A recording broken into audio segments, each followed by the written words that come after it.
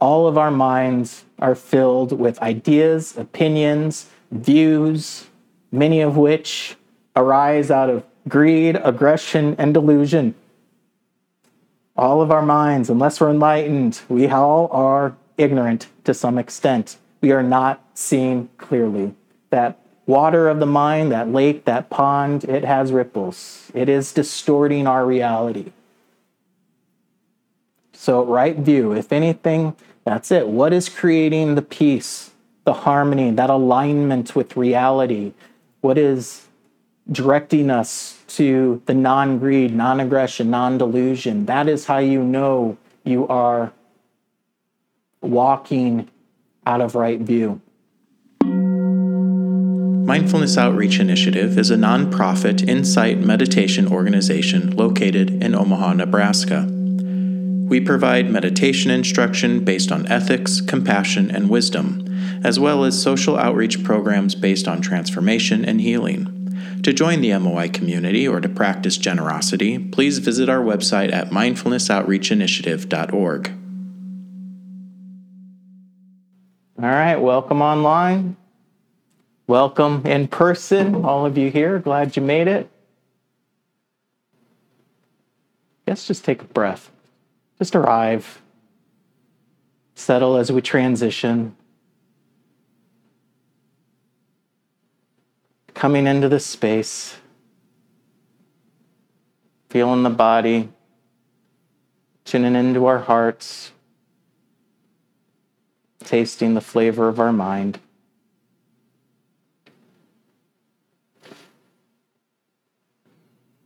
So I'll start off with some announcements.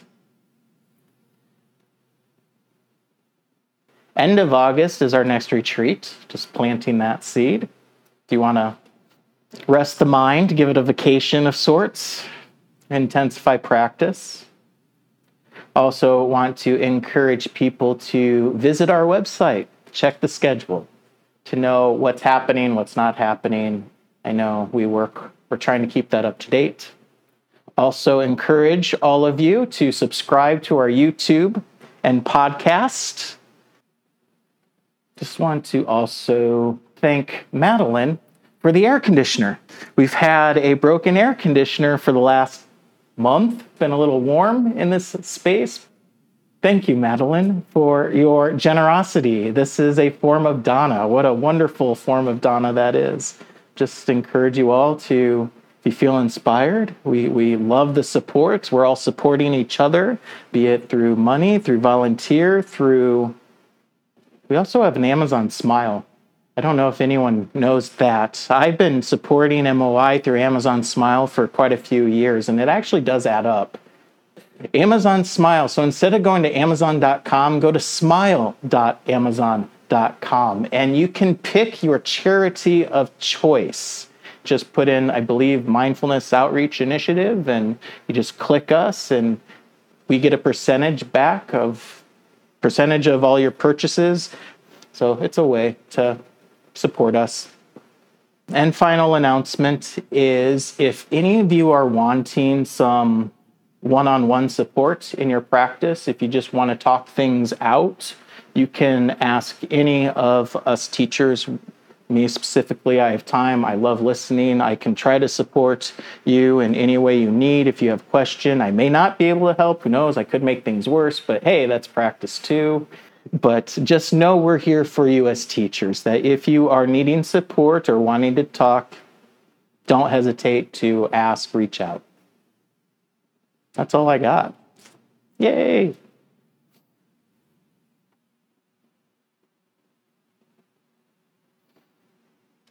Probably best to sit first. Otherwise, we might not get a chance. So this will be a short sit, because I really do want to talk. I have some material I want to go over and give ample time, but I also want to respect that this space is to stop for a moment, that this is a safe place to just let kind of the so-called outside world go. So go ahead and we'll sit silently for 5 minutes. Just come into your body, connect to the breath, connect to the sounds. Do open awareness, just whatever your practice is, whatever feels comfortable, whatever helps the mind still, become calm and peaceful. Embrace.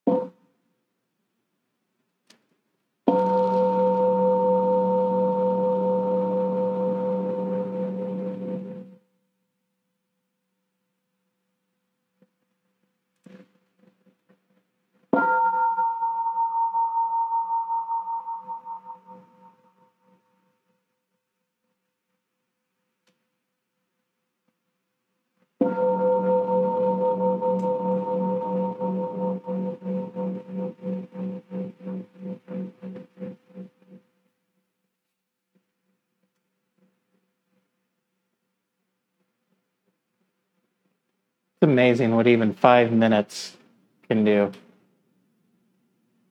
I say that because for the longest time, I just was so stuck not sitting long enough. This expectation of what sitting is supposed to look like. I can let that go.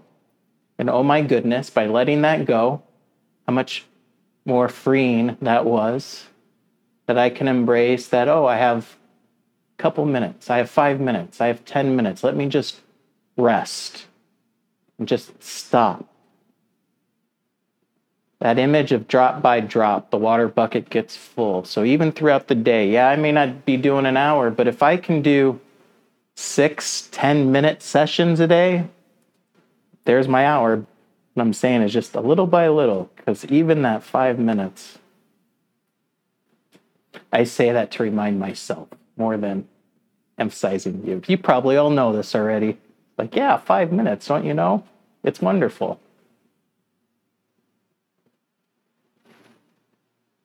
So last month, my last talk, I talked about the overall path. This path we're on, the Eightfold Path, what we call it. Tonight, I'm going to talk about first factor, which is called right view, or wise view, skillful view. I said it last time, but it's not so much right and wrong, like good and bad. It's direction, that we're going the right direction. If we have the right view, we're heading the right way. Versus the wrong view, we're going the opposite way. We're missing the mark, so to speak. We're going farther from the destination. And the destination, of course, is this liberation.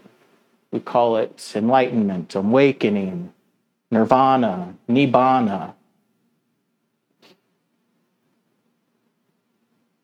So that is what right means. What is pointing us towards that destination of liberation? And distinguishing mark of nibbana is peace. Peace isn't the goal, but if there's more peacefulness in your mind, peacefulness in your life, peacefulness in your sitting, that's a sign that you are heading the right direction. Not to say we don't get agitated and you're not going the right direction, but overall, again, those drop by drops. Overall, is there more peace versus more agitation? And I heard someone call it the peaceometer when we're sitting. What's the peaceometer at? Full peace or full agitation? Where's that at? And how does it fluctuate? And so hopefully, as we practice, as we continue to let go, as we continue walking this path in the right direction, the peaceometer tends to stay more towards the peace side, less agitation. Or if it does go to agitation, we can recognize it and let that go. And instantly, in the letting go, in the acceptance, there's peace. So I guess what I'm saying is this right view really is connected with the signpost of peace.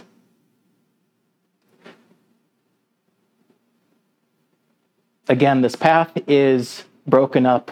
We can think of it in 3 legs. You have, when it's talked about the 3 trainings, we talk about the morality piece being first. Got to have your actions, speech, livelihood going the right direction.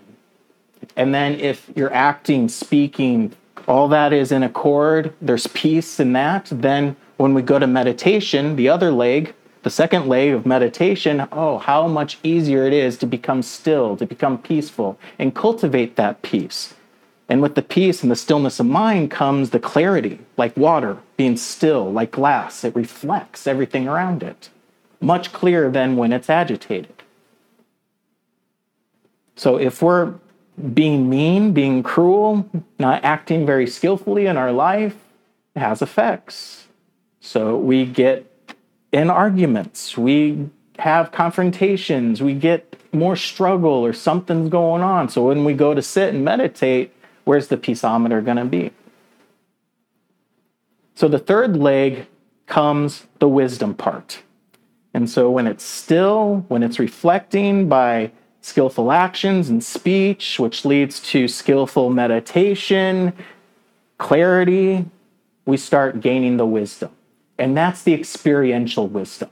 That just comes from practice. That is real knowing, experiential knowing, not book knowledge, conceptual knowledge. But when we talk of the Eightfold Path, the wisdom leg is first. It starts with right view. The whole path is built on right view. Thing about the wisdom part in the beginning is this is conceptual knowledge. It's not quite experiential knowledge. It's pointing you where you need to go. All right, the map. This is the map. This is the GPS. You have the terrain. You have a picture of it. It has where you're supposed to go, little landmarks, but it's not the actual journey itself. But at least you have an idea of where you're going.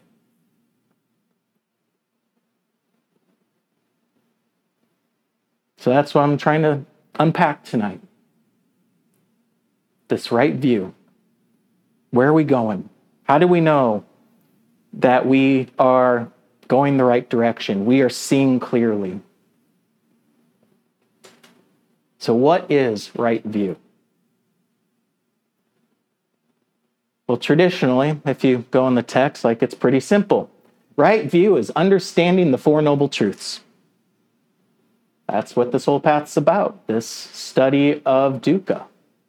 Dukkha being dissatisfaction, or I really like the translation bumpy ride. That's really the translation, bad hole, like an axle hole, a bent axle. And so we're going along life. It's pretty bumpy. It's rarely smooth. So dukkha is a bumpy ride, and it's this dissatisfaction. Well, why is life bumpy? Some of it's unavoidable, but a lot of it's our own making. A lot of it is our own making. And it's because of craving, wanting, not wanting, in an unskillful way, not seeing clearly. All this craving really is out of ignorance. Ignorance is the root of our bumpy ride. But it's easier to understand craving, wanting, this thirsting is how it's defined, that this just unquenchable thirst, can't have enough. And even when we have it, it's not enough. And if we don't have it, oh my goodness, I have to have it. And that craving, that tightening, that's what we're studying, that relationship between the craving and how it causes suffering, causes the bumpy ride. So in a way, right view is also understanding cause and effect, what we call karma.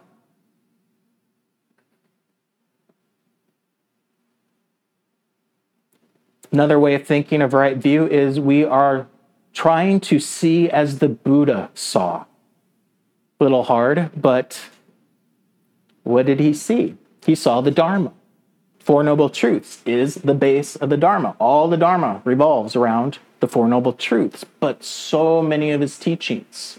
You hear us talk on all these different subjects. It's all Dharma, and it's really seeing it clearly as best as we can.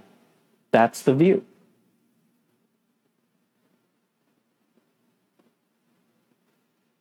Another way of thinking of it, we focus a lot on suffering, a lot on the unpleasant, the dissatisfaction, discontent. That's another definition of dukkha I like is discontent. Because what's the opposite of discontent? That contentment. And what is the quality of contentment? Peace. So it's also not just understanding suffering, but also happiness. It's that relationship. That's view two, understanding suffering and not suffering, happiness, not happiness. What causes that cause and effect? What causes dissatisfaction, discontent? What are the causes for contentment, peace, ease, well-being? We really are students. This path is really asking us to be a student, to constantly be learning. The I don't know mind. Having the cup be empty. Don't let your cup get full. Always keep an empty cup so you have room to keep learning, room for more.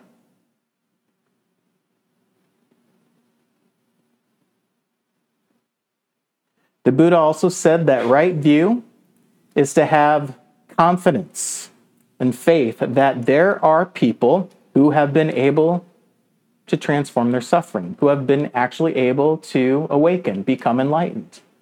That's another part of right view. It's called right view because it works. We can see it in others. If you're around community and you see people progress and really dedicated practitioners, you can see them struggle, but you can see also the transformation.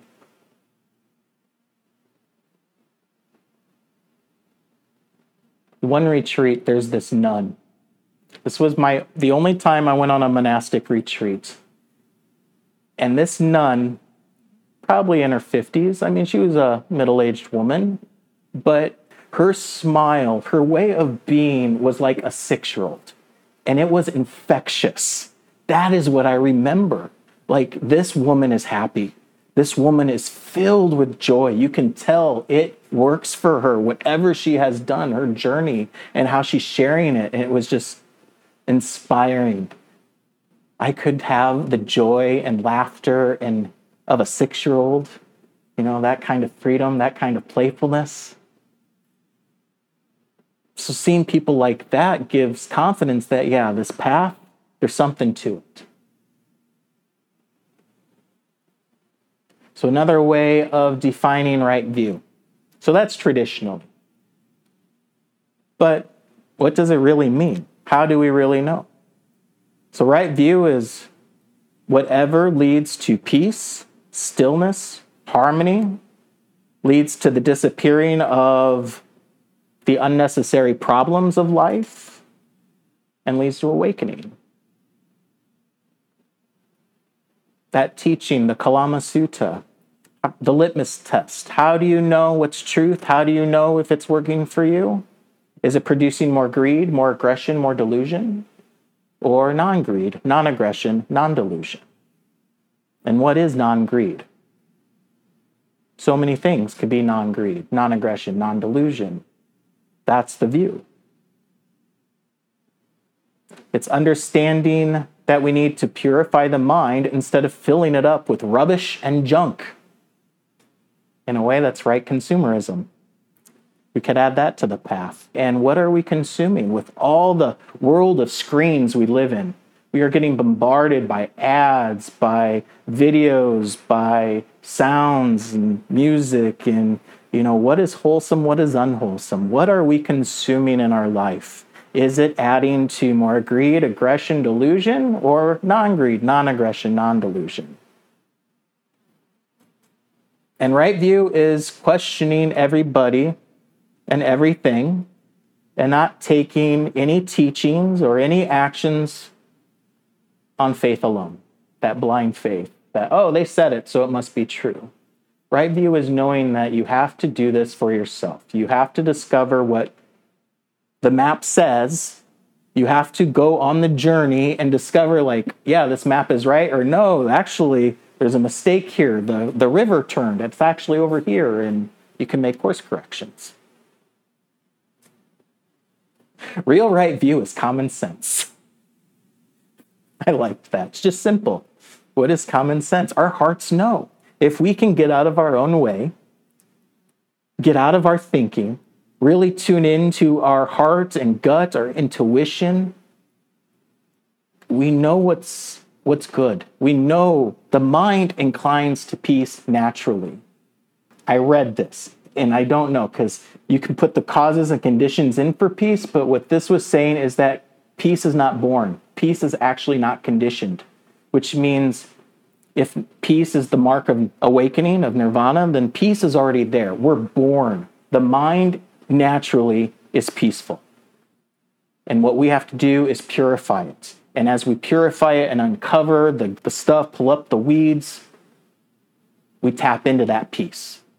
So yeah, if we can get out of our own way, out of that thinking mind, really tune into the heart, it will align itself to where it needs to go to find that peace, to go back to its natural state of peacefulness, of luminosity, is another way of seeing.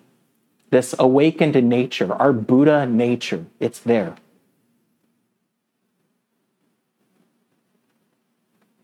So why is right view important? Well, it's the foundation of the path. It's going to lead to skillfulness. The end of the path is also, we're talking about wisdom, but when you go into 3 trainings, what's the end? Oh, wisdom. It will lead to clear seeing, to skillfulness. And on that journey, it's skillful action, skillful speech, skillful livelihood, more effort, more awareness, all these wholesome qualities. So if we're going on the right direction, that stuff increases in our life. And it's not just benefits us. When we are peaceful, when we are joyful, when we are happy, when we are that 6-year-old version of ourselves filled with joy, the people around us, they're going to want to be around us. It's infectious. But when we're, closed off, bitter, stinky, really not a joy to be around, it affects others. They don't want to be around us, or then they get grumpy and negative and unhappy. It's amazing how our energies influence each other.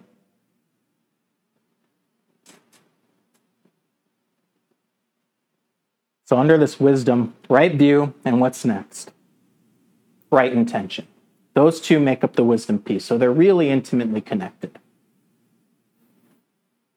And so that's why right view is important too, because it's the springboard for right intention. And quickly, the 3 right intentions are kindness, non-harming or compassion, and letting go or renunciation. That is what starts, and everything arises out of those intentions. Karma is born of our intentions. Again, after intention comes right speech, right action, and right livelihood. So our actual morality leg of the path rests on top of our intentions. And our intentions are influenced by the views we hold. So whatever view creates these beautiful intentions of kindness, compassion, and letting go, that is what's meant by right view. Once we understand that everything we think, say, or do is a cause that leads inevitably to some effect, now or in the future, we will naturally want to think, say, and do things that lead to positive results and avoid those thoughts, words, and deeds that lead to negative ones. It's really understanding which seeds are we watering. Watering the flowers and the fruit, or are we watering the weeds? Another way of thinking of intention, maybe, is aim. Right aim. I like that, since I'm talking about a map and a direction. Where are we aiming our direction? Right view guides us.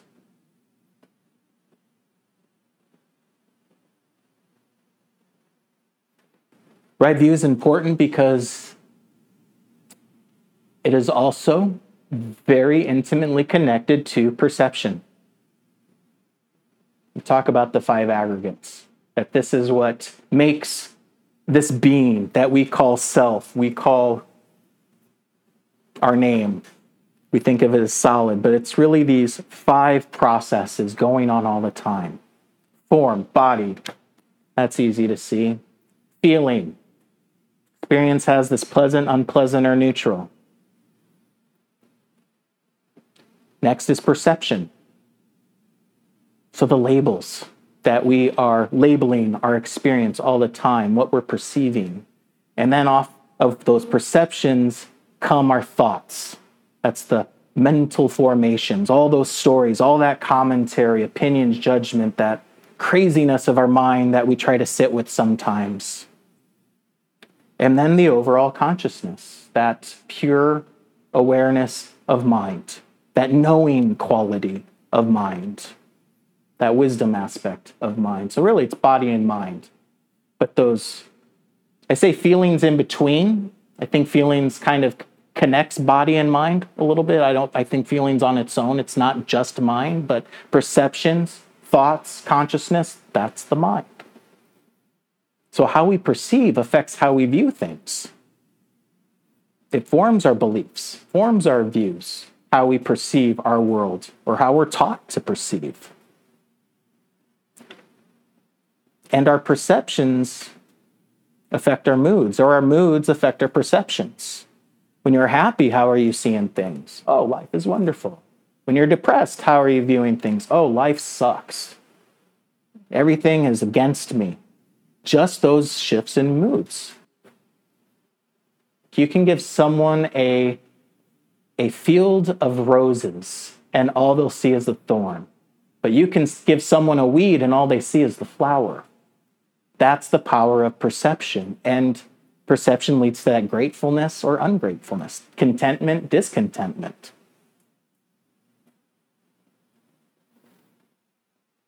Most of our suffering comes from wrong perceptions. Where there is perception, there is deception. So don't be fooled by perception. We have to ask ourselves, am I sure? Am I sure? Am I certain of this? Until we see clearly, our wrong perceptions will prevent us from having right view. So realistic perception is the goal. When we see clearly, when we're perceiving clearly, we're knowing clearly. And out of that comes the insights, comes the wisdom. And how do we do this? Through effort, through mindfulness, through meditation. Mindfulness, the answer is always mindfulness. How do we do it? Mindfulness, of course. It's about being realistic, not optimistic, not pessimistic, realistic. That's the middle way. Avoid the extremes. Come to the middle. It's middle way. It's realism. And being real means that we're not running away from the unpleasant or chasing the pleasant. We're just being with reality as it is. We perceive something. The mind immediately labels, categorizes, judges, all these associations, memory. It happens so quick. And then we put things in those three boxes. That's where feeling comes in. It's pleasant, it's unpleasant, or it's neither. That's how fast that process is. See something, we're perceiving it, flower, like flower. Oh, ugly flower. Want it, don't want it. And that's microseconds, how fast perceptions and all this happens in our mind. When we're seeing clearly, we're just seeing. We're just being with the perception. We can see the label, we can label it, or maybe you can go beyond and just be with the experience. I told this story before that I want to say it was Lao Tzu, I don't know, some ancient wise teacher used to go on a morning sunrise hike, and he'd go take one student every morning. But the rule was you just have to be. No speaking, no talking, just be with the experience. Be mindful, be aware. And so this new student was invited to go with this great master to watch the sunrise. He's so excited. He's so honored. Oh, I get to go and be with the master and what? So he'd never been on this journey before. And, if it's a beautiful morning, going in nature, finally get to the top of the mountain as the sun's starting to break, the light's breaking, and then you can just see the beauty of the pinks, the oranges, that golden light, just this awe. He's overcome with awe. And what does he do? Oh, this is so beautiful, Master. Couldn't help himself. And the master just gives him this look and starts walking down. And the student, I think, knew. It's like, oh, no. So at the end, the teacher goes, you weren't watching the sunrise. You were thinking about the sunrise. So when we're perceiving, it is possible to just be without thinking of it. Just being with it, the essence of our experience. That is real perception, really the essence of perception.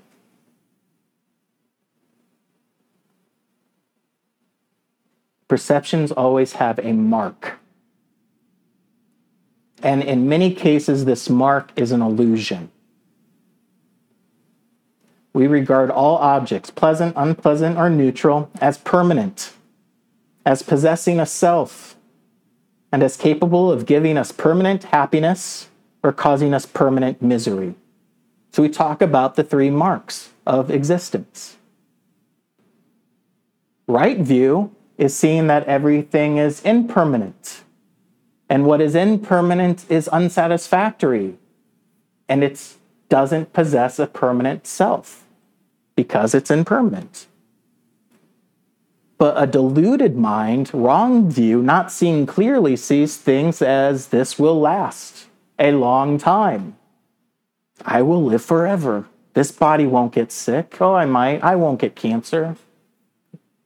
This person will be in my life forever. So we see permanence.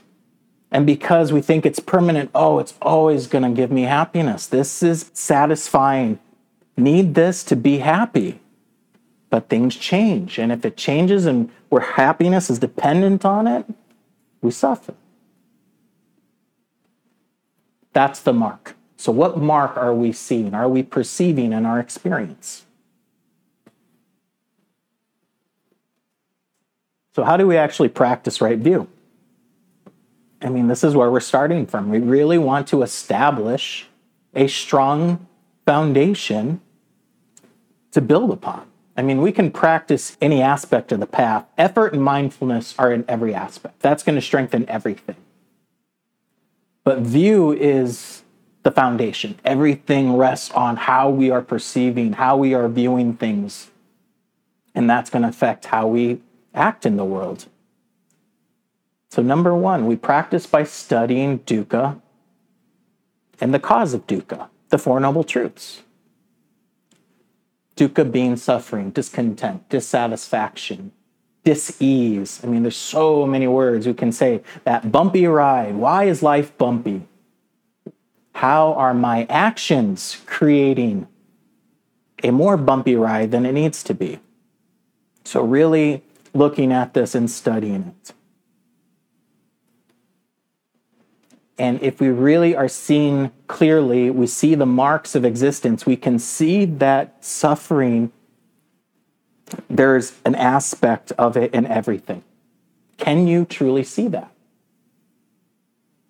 That somehow this is impermanent, this is suffering, this is not self.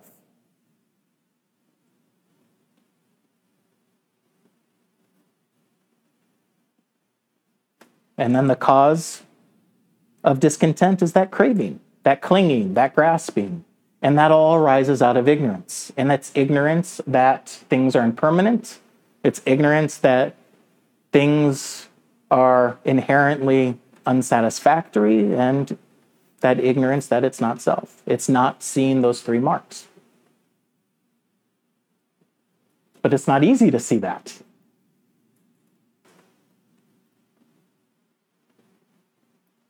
So we practice right view by practicing mindfulness and putting the effort, being mindful, being aware, being mindful of the cause and effect, being mindful of which seeds in the mind we're watering, the wholesome or the unwholesome, the flowers or the weeds. That consciousness. I remember this chart in cognitive psychology, my class I took a while ago. And what I remember is that if it's 4 quadrants, one quadrant is what we call consciousness, what we're actually aware. So that's quadrant 1. Quadrant 2, I'll get to in a minute. But 3 and 4 is the unconscious. And somehow, through the unconscious, it goes to quadrant 2, which we're not quite aware of, kind of, but not quite, and then that enters into awareness. So 3/4, 75% of our so-called consciousness we're not aware of. That's how much stuff is happening under the surface we have no idea. So these seeds that are dormant, and I think Mark even mentioned that, these dormant seeds that come to fruition in the future. Like, what happened? Well, it's these seeds come to fruition, that we've been watering. We had no idea they were there. But yeah, we're filled with these seeds. So through our thoughts, speech, and actions, through the greed, aggression, delusion, or non-greed, non-aggression, non-delusion, that's what are we watering under that soil that we have no idea. So that's the importance of mindfulness, really being aware of just that one quadrant. What's happening? And hopefully that affects the rest.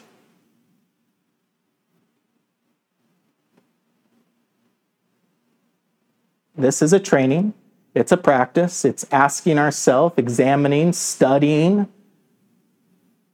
what is likely to lead to positive results, what is likely to lead to negative results.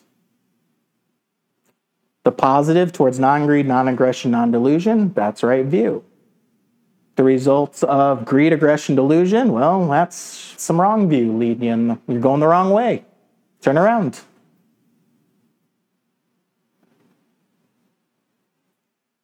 As I was listening to talks about right view, came across a talk that said right view of relationship.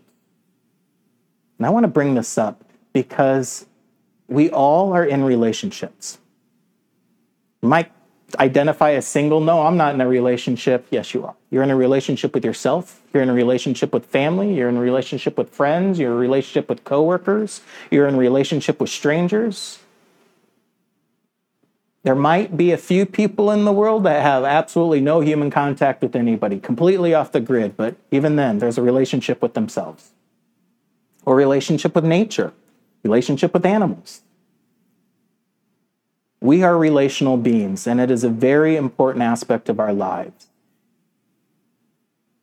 And so having wise, skillful, right relationships, something to cultivate. But when we're entering relationships, what is wise view, right view of relationships?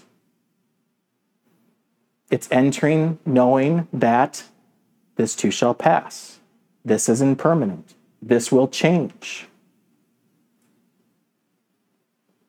One day, every relationship ends. If it's a romantic relationship, it ends through separation or death.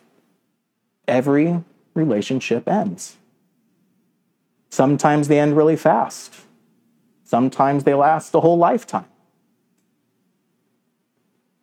But if we don't enter with impermanence in mind,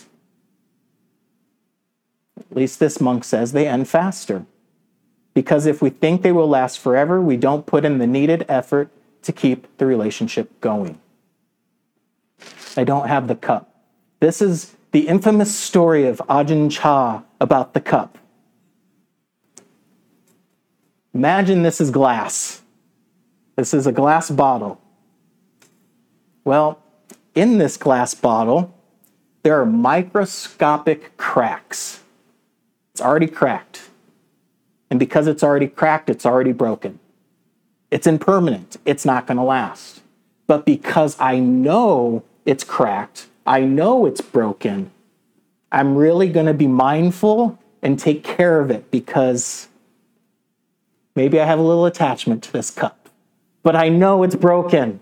I've entered that relationship with this cup knowing it's impermanent. But every microscopic crack eventually will become visible and break. That's the nature of glass. Glass nature is to break. So all relationships are like glass. They all have a microscopic crack. That is why you look after it and you take care of it. Of course, you look after that which is extremely valuable only when you realize that it can be broken very easily. And that's the power of actions and speech. You can put a lot of effort, a lot of care into a relationship, be it with family, friends, romantic partners, and all it takes, one unskillful word, one unskillful action, one slip of mindfulness, and that relationship, there it is, the hammer to the glass. That's how quick it can end, by one slip of mindfulness, if we fail to take care of how we are relating with life and with others. So the impermanence is not the problem. Things change. That's reality. That's nature. Our view is aligning. It's having that realistic view, aligning with reality. What's the problem is our attachment, our craving that it lasts, that it be permanent, resisting nature, trying to make it permanent, which is impossible.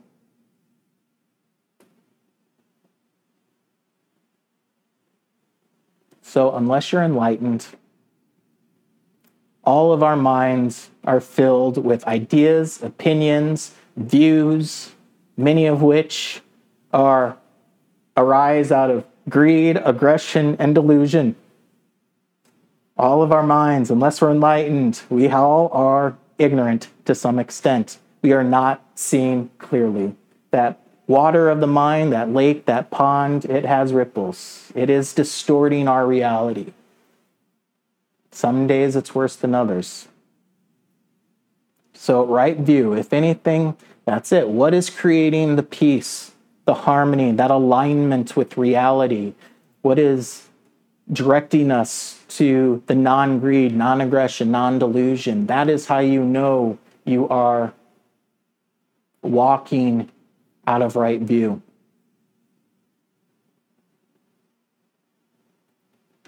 So that was all relative truth. So in relative truth, there's right views and there's wrong views. But ultimate truth, all views are wrong views. No view can ever be the truth. It's that concept. It's that sunrise. Are you speaking and thinking about the sunrise or actually being with the sunrise? Your concepts or perceptions of reality are not reality. They're distortions. They're dreams. Everything is like the dream. That was trippy when I realized that, like, okay, if I'm dreaming and it's really vivid, the same activity's happening when I'm awake. The dream world and the waking world.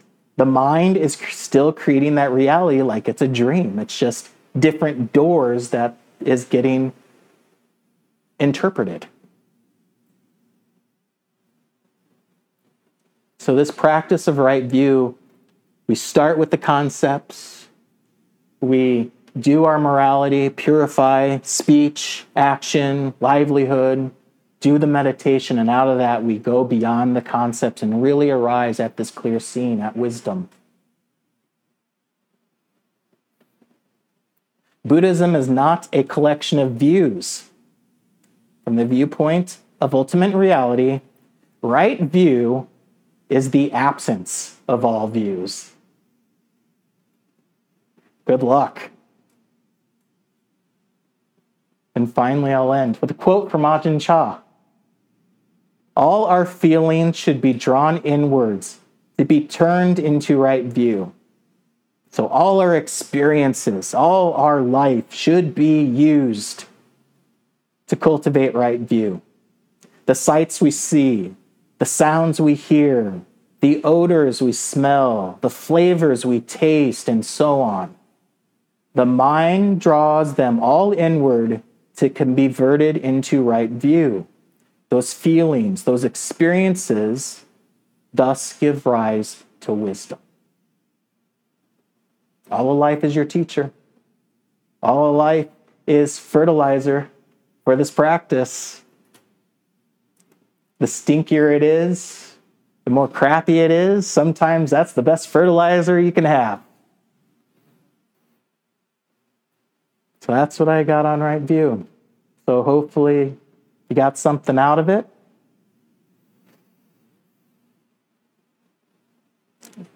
Contemplate it, practice it, cultivate it. And then next month, we'll start talking about some intentions. Glad you all are here. I'm glad you all could make it. I love the fact that you give me the opportunity to teach, and this too is a practice for me. So I really do hope it benefits you, and you can take this and go benefit others. May it be so. Thank you for listening. We know your time is valuable, so we are grateful you choose to spend it with the MOI community. This podcast is supported by listeners like you. To make an offering, please visit us at mindfulnessoutreachinitiative.org. And tune in each week for more Dharma talks, reflections, and teachings centered in the Insight meditation tradition.